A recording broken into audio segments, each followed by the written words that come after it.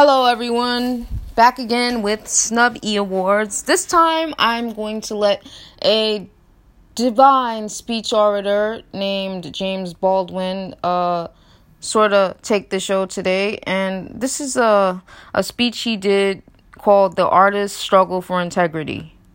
I really don't like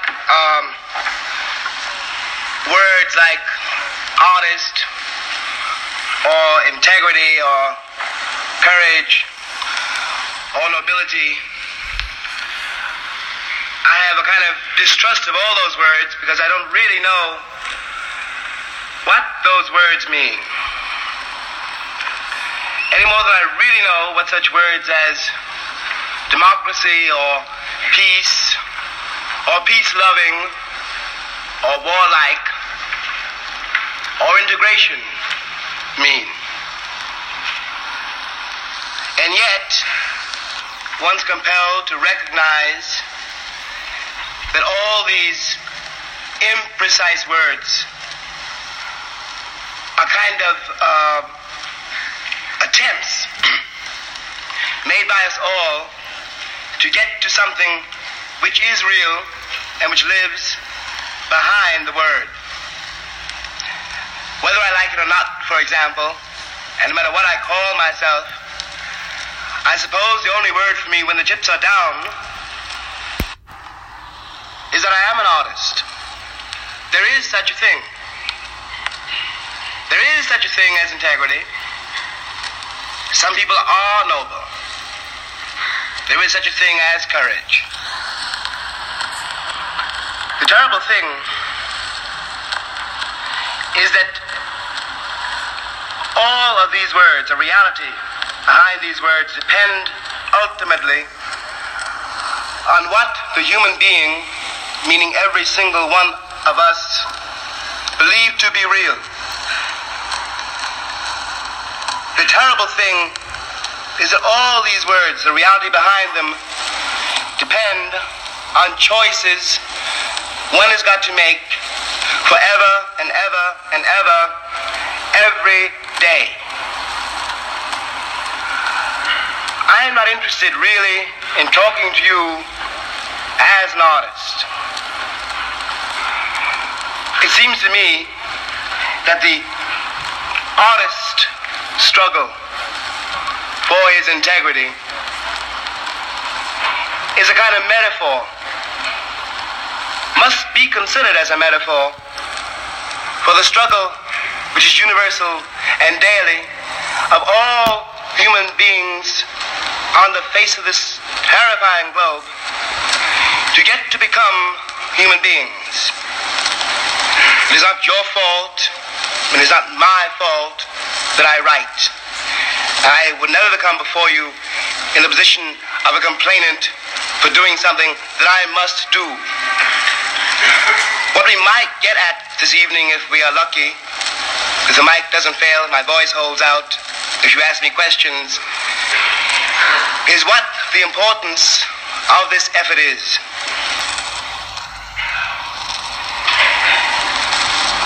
It would seem to me that, however arrogant this may sound, I want to suggest two propositions. The first one is that the poets, by which I mean all artists, are finally the only people who know the truth about us. Soldiers don't, statesmen don't, priests don't, union leaders don't. Only the poets. That's my first proposition. We know about the Oedipus complex not because of Freud, but because of a poet who lived in Greece thousands of years ago. And what he said then about what it was like to be alive is still true, in spite of the fact that now we can get to Greece in something like 5 hours, and then it would have taken I don't know how long a time. The second proposition is what I really want to get at tonight.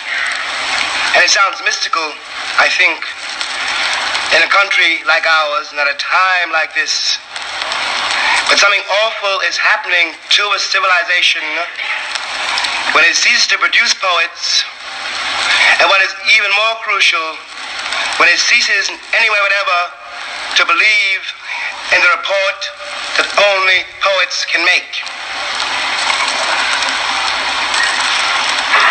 Conrad told us a long time ago, I think it was in a book called Victory, but I might be wrong about that, but the line is, woe to that man who does not put his trust in life. Or Henry James said, live. Live all you can. It's a mistake not to. And Shakespeare said, and this is what I take as being the truth about everybody's life all of the time, out of this nettle, danger, we pluck this flower, safety. Art is here to prove and to make one bear, to help one bear, the fact that all safety is an illusion. It's in this sense that all the artists are divorced from and even opposed to necessarily any system whatever. Let's trace it just for kicks for a minute. And I'll use myself. I won't say me, but it's my story. The first thing an artist finds out is when he's very, very young. When I say young, I mean before he is 15. That is to say, before properly speaking, he or she can walk or talk, before he or she has had enough experience to begin to assess his or her experience. And what occurs at that point in this hypothetical artist's life is a kind of silence. For reasons he cannot explain to himself or to others, he does not belong anywhere. Maybe you're on the football team, maybe you're a runner, maybe you belong to a church, you certainly belong to a family. And abruptly, in other people's eyes, this is very important, in other people's eyes, you begin to discover that you are moving, and you cannot stop this movement, to what looks like the edge of the world.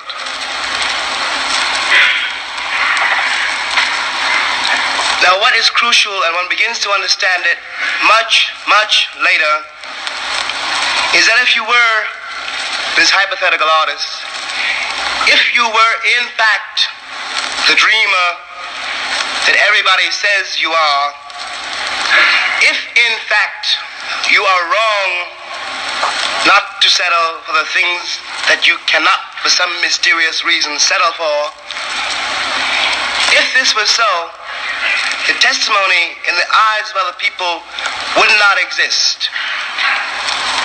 The crime of which you discover slowly that you are guilty is not so much that you are aware, which is bad enough, but that other people see that you are and cannot bear to watch it because it testifies to the fact that they are not. You are bearing witness helplessly to something which everybody knows and nobody wants to face. Least of all, the hypothetical misfit who has not, as I said, learned how to walk or talk and doesn't know enough about experience to know what experience he has had. Well, one survives that, no matter how.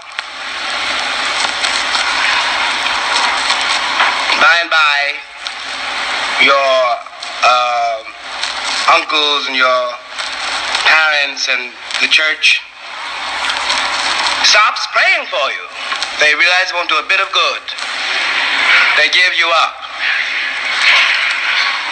And you proceed a little further, and your lovers put you down, because they don't know what you're doing either. And you can't tell them, because you don't know. You survive it. And in some terrible way, which I suppose no one can ever describe, you are compelled, you are corralled, you are bullwhipped into dealing with whatever it is that hurt you. And what is crucial here is that if it hurt you, that is not what is important. Everybody's hurt. What is important, what bullwhips you, what corrals you, what drives you, torments you, is that you must find some way of using this to connect you with everyone else alive, because it's all you have to do it with. You must understand that your pain is trivial, except insofar as you can use it to connect with other people's pain, and insofar as you can do that with your pain, you can be released from it, and then hopefully it works the other way around too. Insofar as I can tell you what it is like to suffer, perhaps I can help you to suffer less. Then you make, 15 years later, several thousand drinks later, 2 or 3 divorces, God knows how many broken friendships, and an exile of one kind or another, some kind of breakthrough, which is the first articulation of who you are, which is to say, your first articulation of who you suspect we all are. Let me put it another way.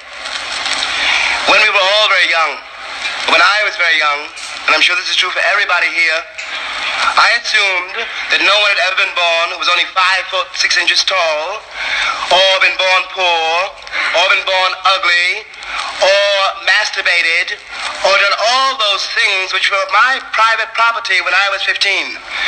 No one had ever suffered the way I suffered.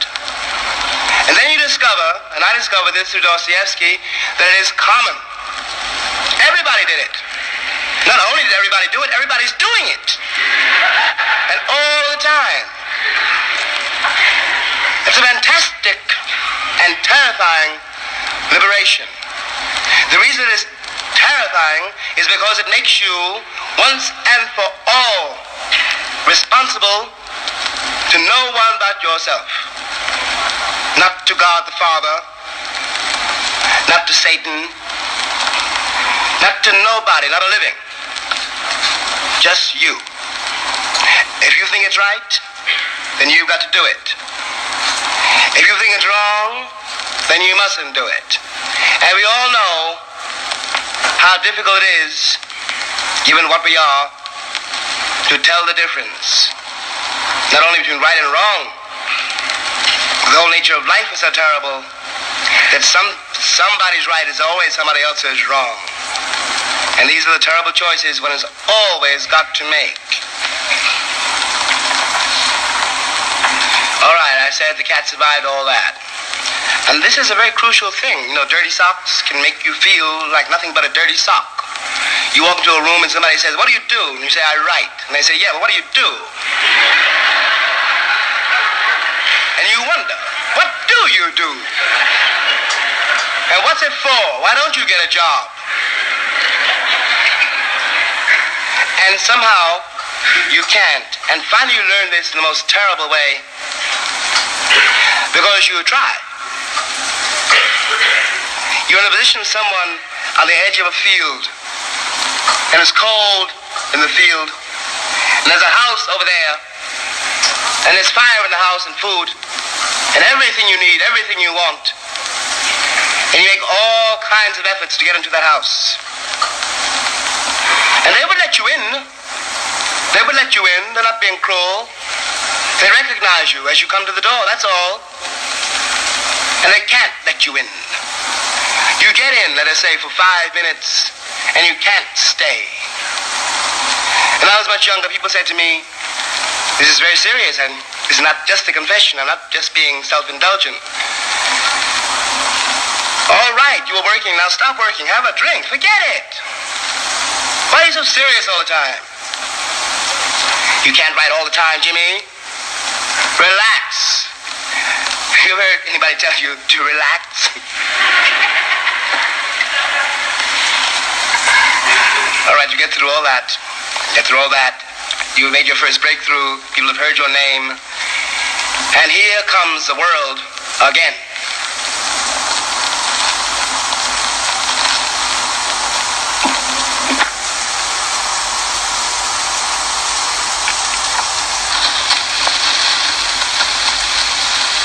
The world you first encountered when you were 15, the world which had starved you, despised you, here it comes again. This time it is bearing gifts. The phone didn't ring before, if you had a phone. Now it never stops ringing. When people saying, what do you do? They say, won't you do this? And you become, or you could become, a very important person. You find yourself in the position of a woman I don't know who sings a certain song in a certain choir. When the song begins, she says, I said I wasn't going to tell nobody, but I couldn't keep it to myself. You come full circle. Full circle. Here you are again, with it all to do all over again, and you must decide all over again whether you want to be famous or whether you want to write. And the two things, in spite of all the evidence, have nothing whatever in common.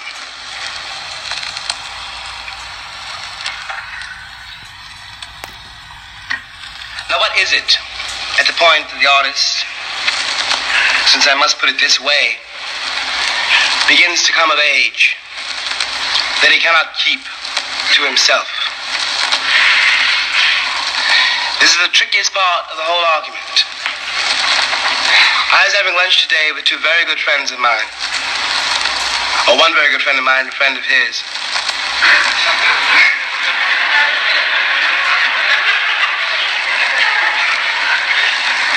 And they're both artists, and I wasn't trying to be sardonic. The friend of the friend is a man I admire very much, but the other one is a cat I really dig.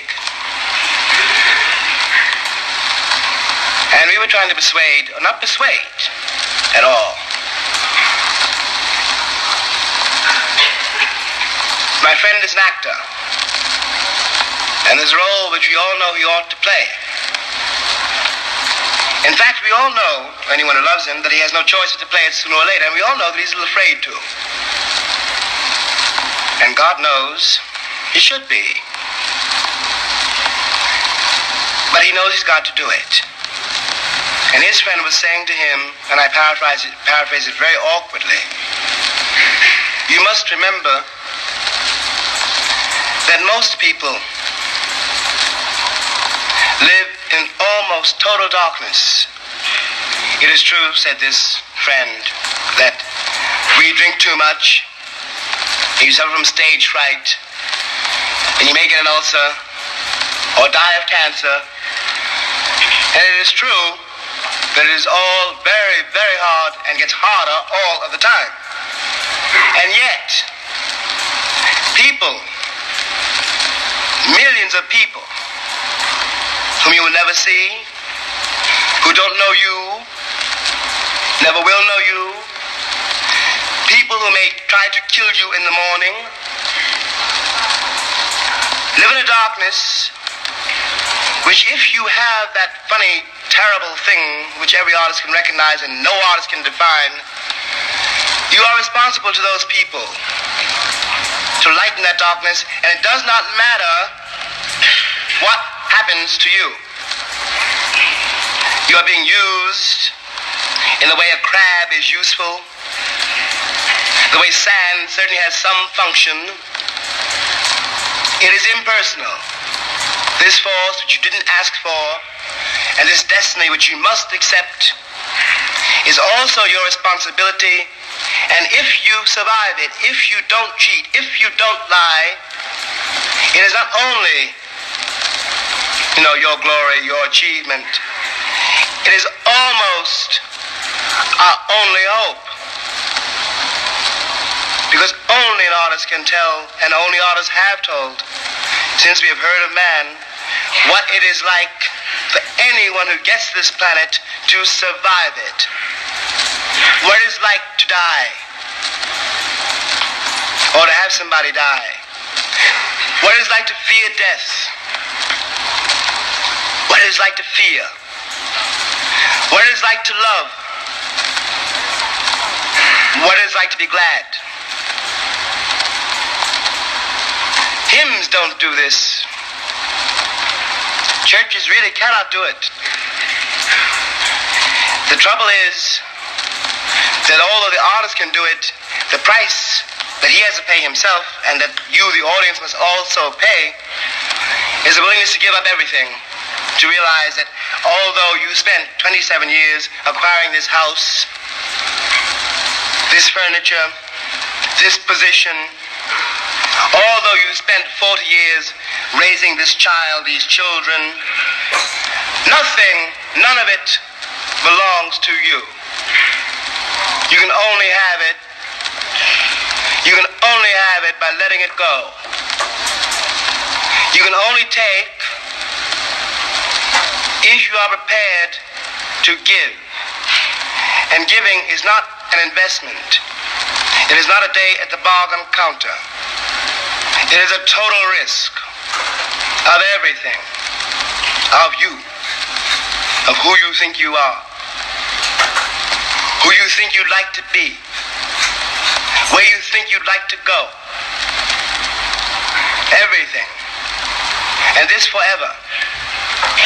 Forever. Now, if I may put it this way, and all my tribe, if I may put it that way, find this very hard to do. And it's very hard on my mother, on my sisters and my brothers, and all my friends, and it's very hard on me, and I may fail in the next 2 seconds.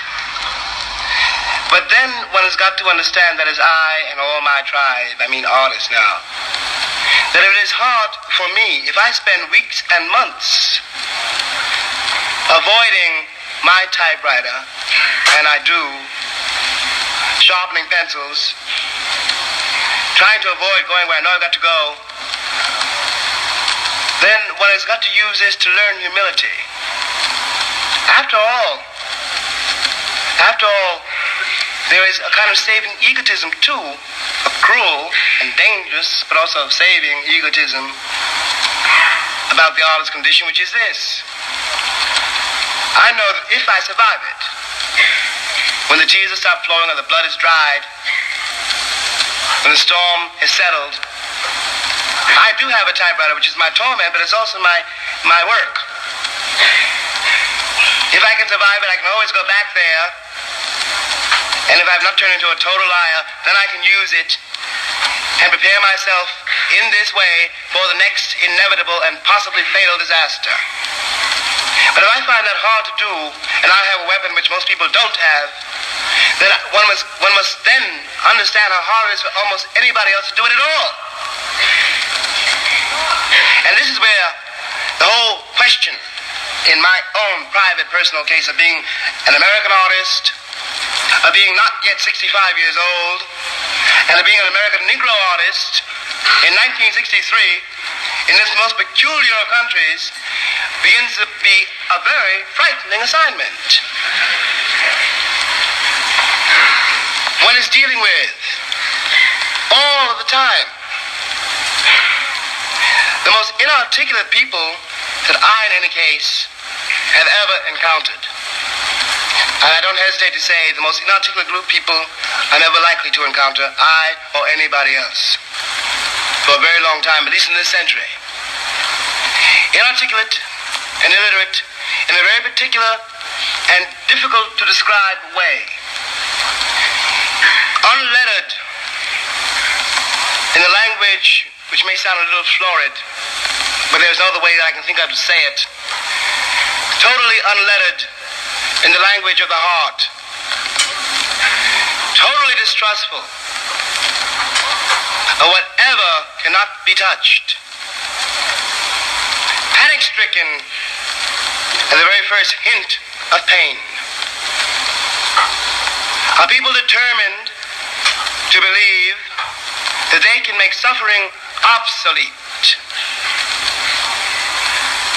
who don't understand yet a very simple physiological fact that the pain which signals a toothache is a pain which saves your life. This is very frightening. It frightens me half to death.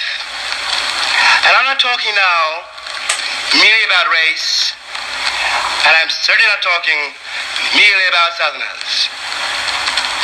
I'm talking really about 2/3 of my public and technical allies.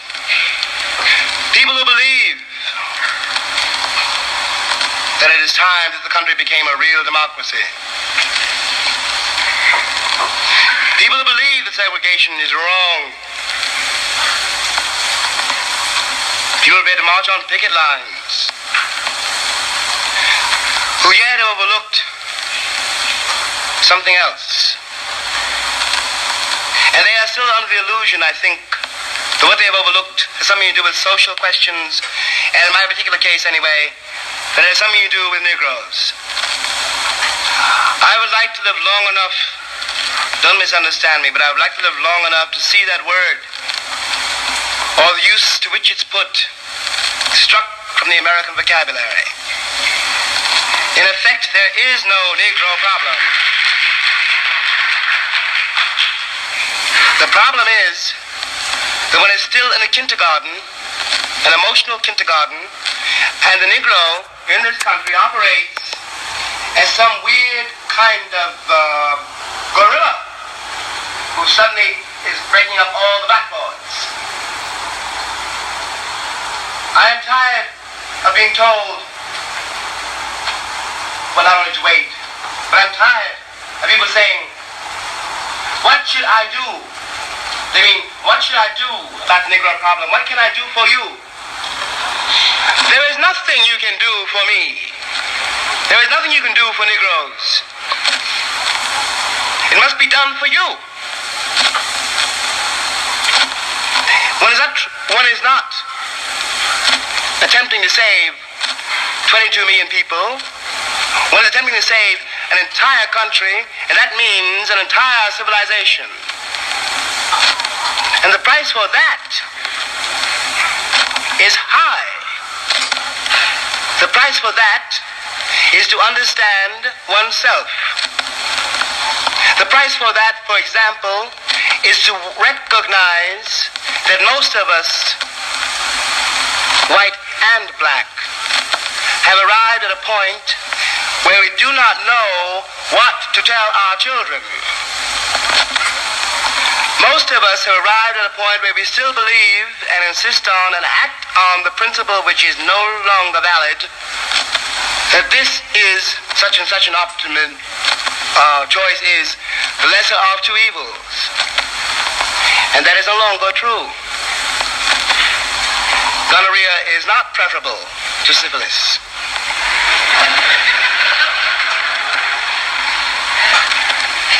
The time has come, it seems to me, to recognize that the framework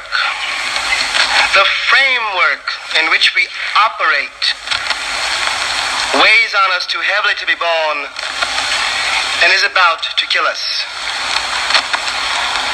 It is time to ask very hard questions and take very rude positions, at no matter what price. It is time, for one example, to recognize that the major effort of our country until today, and I'm talking about Washington all the way down to whoever heads the Women's Temperance Union, not to change a situation,